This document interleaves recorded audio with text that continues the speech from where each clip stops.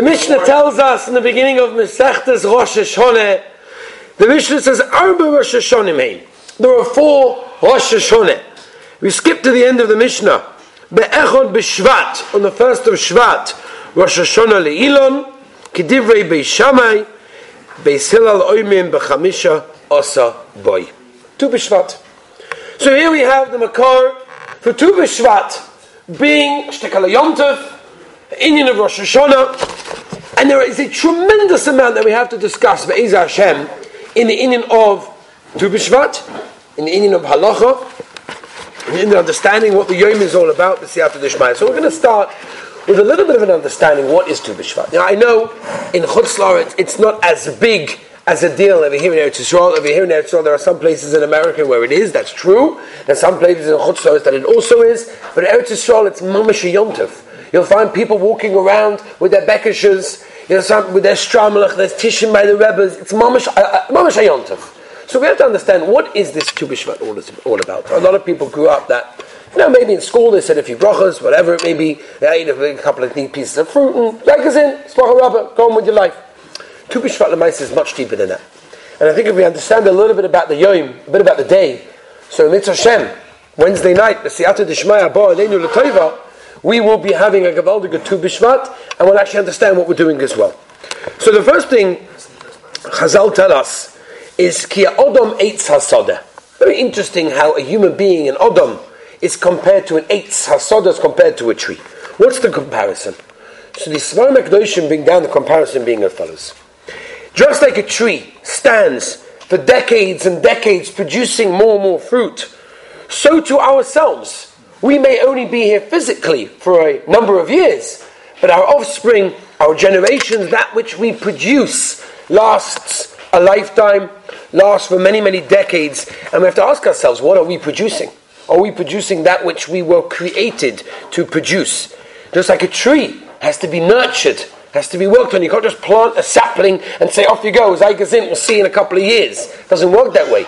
Every tree has to be nurtured, every tree has to be watered, has to be pruned, there are various avodas hakarka, there are various, agricultural laws that have to be applied to the tree, has to be worked in order to have beautiful, geschmack, juicy fruit. So to a human being, also has to be nurtured. We have to be worked on. And that's why, Ki Odom Eitz HaSodeh, we are considered to be like trees. Zug the Heilige Yismach Moshe, what's the pshat that Rosh Hashanah Le'ilon is on Tu b'Shvat? Says the Yismach Moshe, what happens on Tu b'Shvat? What happens on Yud, on Tesvav Shvat? So he says it's the Zman of the Chanota of the trees, of the pavers, which means when the fruits start to sprout. You're not going to see any fruit actually on the tree during Tu b'Shvat, but it's when they start to sprout, and there's always a chashash that the owner is going to say, it's me! Look at what I did! Look at this beautiful tree, look at this beautiful fruit, it's kavaldik, these juicy apples, these beautiful grapes, these oranges, these pomegranates, kavaldik! No. The person has to realize where everything comes from. The person has to realize where everything sprouts from, who's the owner of the world, and that's why they convey this day to be like a Rosh Hashanah, to remind the person. Just like a Rosh Hashanah, we come in front of the Rabbeinu Shalom that we were created by, and we give din v'cheshbon. So too, we come with our fruits, and we realize who's the master of the world, where everything comes from, and that's what the Yismach Yisrael says. One of the pshatim in the Minhag Yisrael, which is brought down in the Magen Avraham in Shin Chav Dalet Sivkot Yud, to put food for the birds before Shabbos Shira. This week, Parshas Beshalach, Shabbos Shira, the Magen Avraham brings down the Minhag to put down a little bit of animal food, bird food, for the birds on Erev Shabbos, called it on Shabbos, you do it on Erev Shabbos. What's the pshat? Rabbi said, listen to this pshat, it's such a beautiful, beautiful idea. Have you ever noticed how little chicks, little birds eat? How do they grab their seeds? What they do is they're standing, they're walking, they're going, and they poke their head down, they pick the seed, boom, their head is up. Straight away. And it normally goes upwards in order for them to swallow that which they ate, right? The seed, right? It's an amazing thing. Just think about how the Rebbeinu Shalom created them. What's the message for us? The message for us is that our parnasa. Of course we have to do ishtadlus. Of course we have to go out there. We have to do what we have to do in order to make a parnasa. But make the parnasa and look up. Just like the bird picks from the seed and immediately the head goes up, it looks heavenlyward, we have to do the same thing.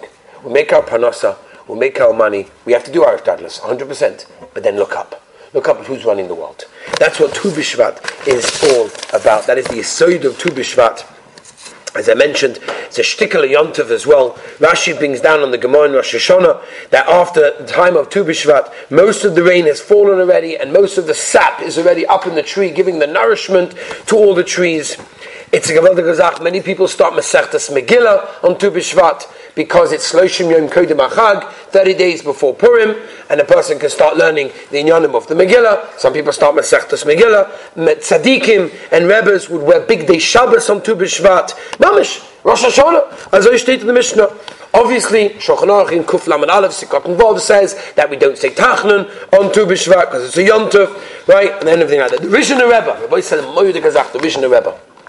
The Rishon Rebbe said that just like we need an Elul before Rosh Hashanah to prepare, to be Mekabel, to get ourselves ready, so too we need a Shovavim before Tu B'Shvat.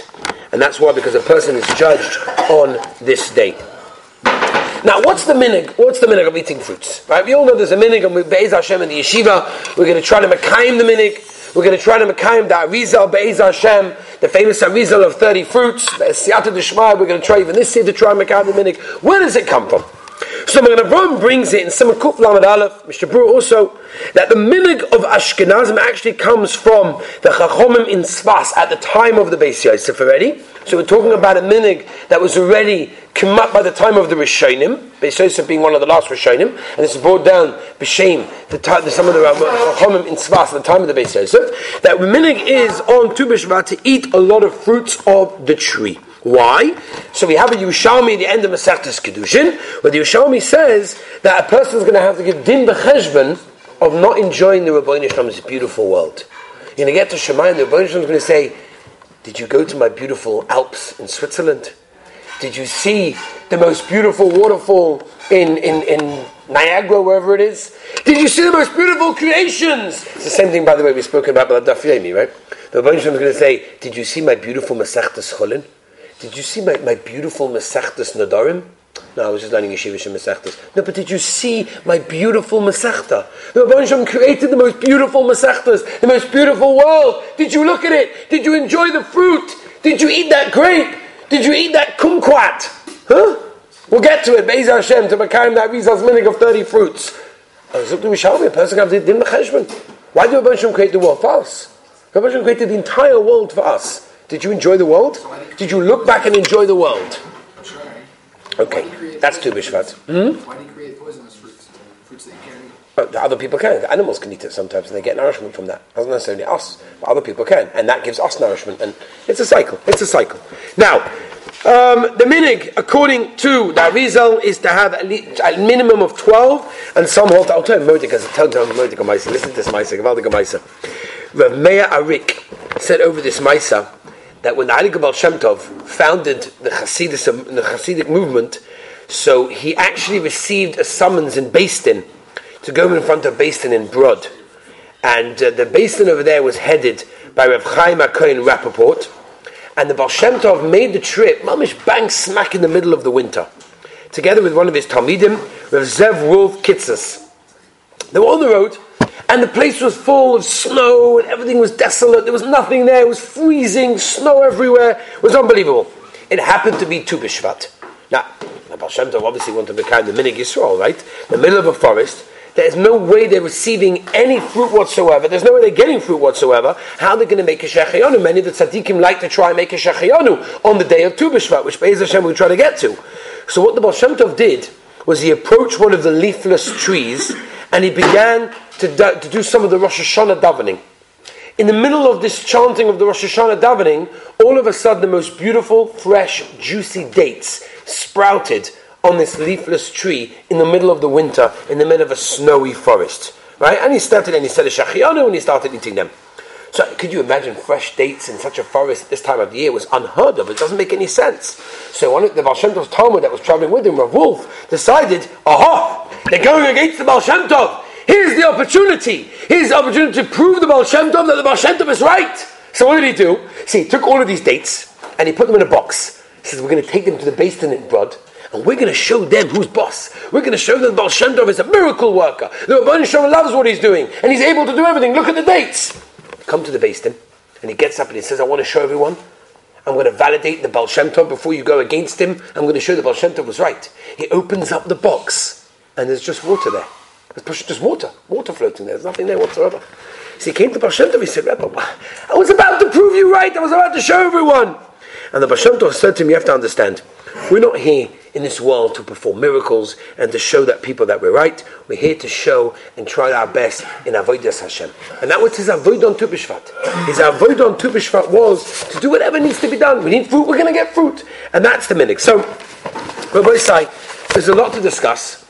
And there's an inyan on Tu B'Shvat itself, as we're going to say, talking about the inyan of eating fruit. But there's halachas also that we have to discuss as well. The inyan that's brought down is that the coincidence, although it's no coincidence, obviously, that Tu B'Shvat falls around the Zman of Shovavim. Shovavim we're speaking about Be'ez Hashem Sunday nights, but the inyan of Shovavim from Shemois till Mishpatim, which is a specific time for tshuva. And the reason for that is because on Tu B'Shvat there are many shilas. A lot of people don't know these shilas. A lot of people don't even know these shilas exist. And therefore a person has a special siyata d'shmai. The Yisod V'Shoresh V'Avodah brings down. Yisod V'Shoresh V'Avodah, by the way, was not Hasidish. He's one of the Ikar Talmidim of the Vilna Gaon. But he brings down, at the end of his shtickle on Shovavim, that he says, during this time, you know what we have to work on? Brachas. Our kavanah during brachas.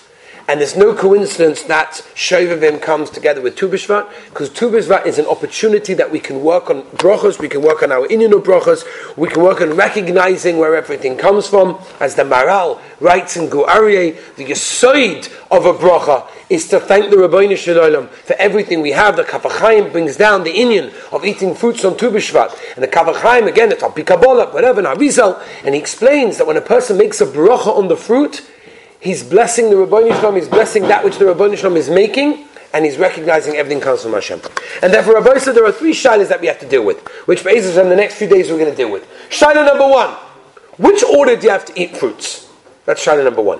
Shilah number two, making a shechayanu. What do you make a shechayanu on? And shilah number three is Be'ez Hashem going to be the shilah of Bedikas Toilayim, making sure that we don't have bugs in our fruit. Again, all of these are Nogea to the inyan of Tu B'Shvat, as we'll explain Be'ez Hashem. Tomorrow we'll start the halachas, but today we're just trying to understand what is the yom of Tu B'Shvat. Have a wonderful Mishma Kadei.